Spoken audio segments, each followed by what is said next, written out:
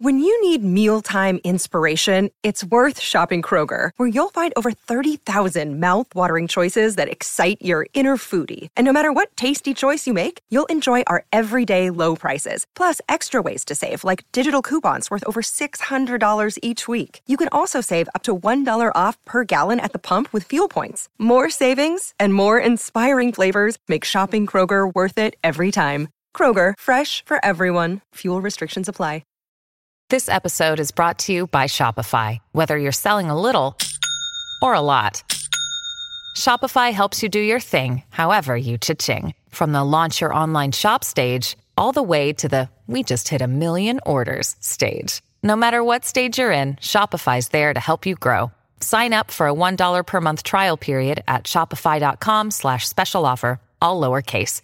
That's shopify.com/special offer.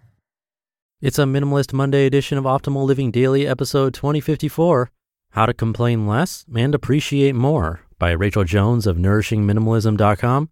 And I'm Justin Malik, your personal narrator, where I get permission from the authors of the best blogs I can find on personal development, minimalism, productivity, anything that I think will help you live a more meaningful life. And then I simply read their content to you for free. It's like a big free audiobook. If you like the show, please share it with friends and family. I really mean that. If everybody shared it, this would be going on forever. So it really means a lot. And you can do that in person or on social. And tag me if you do that on social, because sometimes I'll send a book to someone who shared it with a bunch of people. Now today I have a brand new author for the show. I'll tell you more about Rachel right after the reading. So for now, let's get right to it and start optimizing your life. How to Complain Less and Appreciate More by Rachel Jones of NourishingMinimalism.com. Unless you are someone who is really introspective, most of us don't pay attention to whether we are constantly complaining or expressing appreciation. We don't notice what we say and what we think about because we're used to the way we are and it seems normal. We can focus on the negatives in life and not even realize that is what we are doing. How we respond to situations around us is often automatic and often learned at a very young age, which is why if we are someone prone to complaining, it feels so normal. How do we know if we complain a lot? All change starts with paying attention. Because our outlook on life has been this way for so long, it takes some effort to notice if we're looking at it through a lens of negativity or positivity. Is the glass half full or half empty? When you call your mom, sister, or friend, what types of things do you find yourself talking about? Do you jump right into telling them all the crappy things that have happened since you talked last? Or do you start talking about the funny and encouraging and positive things in your life? I can remember the first time I ever thought about negativity. I was sitting at my grandma's table and she was chatting with my mom. My mom had asked how a certain relative was doing. My grandma replied that she didn't know. She had stopped calling her because every conversation was negative. Whether it was the relative complaining about her husband or how her kids were doing in school or even about her neighborhood, the entire conversation was negative, and my grandma would hang up the phone and feel weighed down. It's so much nicer to be in a place mentally where our thoughts are generally positive. If you're just at the beginning of noticing and desiring to embrace a positive and appreciative attitude, here are a few steps that can have a big impact. Work on your outlook. Though we can get caught up in negative conversations from time to time, it's important to make sure we aren't the ones initiating those negative tones to the conversations. And we don't want to be the ones that entertain negative thoughts all the time. Changing how we think takes time, but it can be done.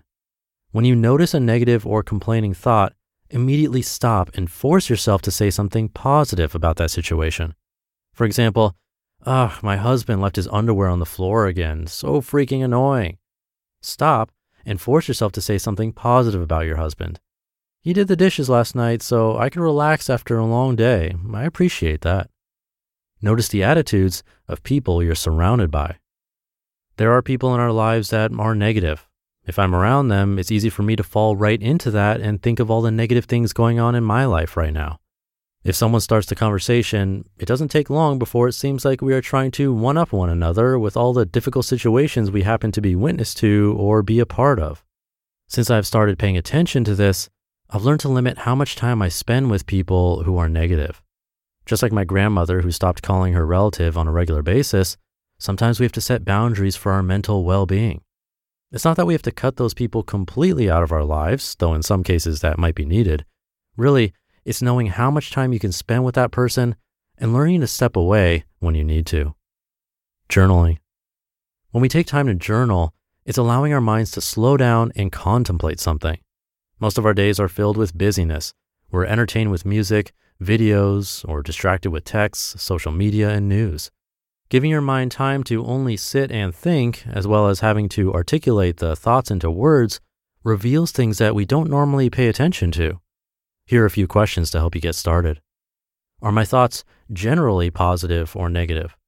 When I remark about things to people around me, are they generally positive or negative remarks? If they're negative, what can I think about or focus on to shift it to a positive thought? And how can I rephrase common thoughts so they are positive? Journaling can make a huge impact on our thought life. These questions are included in day 15 of my journaling course, Minimalist Mindset. Don't keep things bottled up. Just because we're talking about positive thinking doesn't mean it's wrong to have negative thoughts or complain about things. Life is hard. Things happen that are uncomfortable, difficult, and frustrating. Relationships can drive us crazy, and some people can be extremely annoying. So let it out. Have a trusted person that can simply listen, preferably not someone who adds fuel to the fire, but someone you can be honest with. Vent. It's okay to feel those feelings. We don't want to complain all the time and dwell on the that happens, but it's not healthy to pretend it doesn't happen either. Balance. Pretty much all of life comes down to balance. Accept responsibility. No matter what is going on, nothing will change unless we accept the responsibility for the change. This doesn't mean that we look around at our cluttered home as a defeatist and say, it's my fault. Instead, it means that if you want it to change, it's your responsibility to do something to change it. Get rid of things, implement cleaning habits, change your shopping patterns. If we want our home to be a place we enjoy living in, it's up to us to make those changes. We can't expect the rest of the household to do it. It's not important to them. If it's important to you, then do it for yourself. If you want to think more positively, you have to accept responsibility for changing the way you're thinking. I'm not telling you it's going to be easy, but it definitely is worth it. It's so much nicer to be in a positive mental space. You just listened to the post titled, How to Complain Less and Appreciate More by Rachel Jones of NourishingMinimalism.com. Another day is here, and you're ready for it. What to wear? Check. Breakfast, lunch, and dinner? Check. Planning for what's next and how to save for it? That's where Bank of America can help. For your financial to-dos, Bank of America has experts ready to help get you closer to your goals. Get started at one of our local financial centers or 24/7 in our mobile banking app. Find a location near you at bankofamerica.com/talktous. What would you like the power to do? Mobile banking requires downloading the app and is only available for select devices. Message and data rates may apply. Bank of America N.A., member FDIC. And thank you to Rachel. She started her journey to minimalism way back in 2008, struggling with depression and horribly embarrassed by the messy state of her home. Her mission now is to help others turn their home into their own personal oasis. She has a lot to offer, including some helpful products. You can check it all out at NourishingMinimalism.com, and I have that linked in this episode's description. I'm really glad she mentioned that it all starts with paying attention. It can be easy to tell you to complain less. It will make your life a lot better. And it's easy to think, oh yeah, I'll complain less starting now. But realizing when we're complaining is really the hardest part because we do it so quickly without even thinking. The same is true for our emotions in general. Our emotions are formed from our thoughts about something, but it all happens so quickly, thanks to the amazing power of our brains, that we don't even realize it's happening. So catching the act of complaining, or I should say the thought that then causes the act of complaining, is key. She mentioned journaling, and that's definitely one exercise that can help. And surrounding yourself with people who don't complain is also a great strategy that doesn't require too much work on your part, because those types can help you stay accountable and not complain. Instead of you trying to remember to complain less, they'll flat out tell you, hey, you're complaining again. But one thing she didn't mention that I tend to bring up the most is meditation, because it's simply a practice of noticing what you're thinking and being able to disconnect from it. So that's another one I'd add to this list personally, but different strokes for different folks. Meditation can be very difficult for a lot of people and frustrating. So see what works best for you. That'll do it for today. Have a great rest of your day, and I'll see you tomorrow, where your optimal life awaits.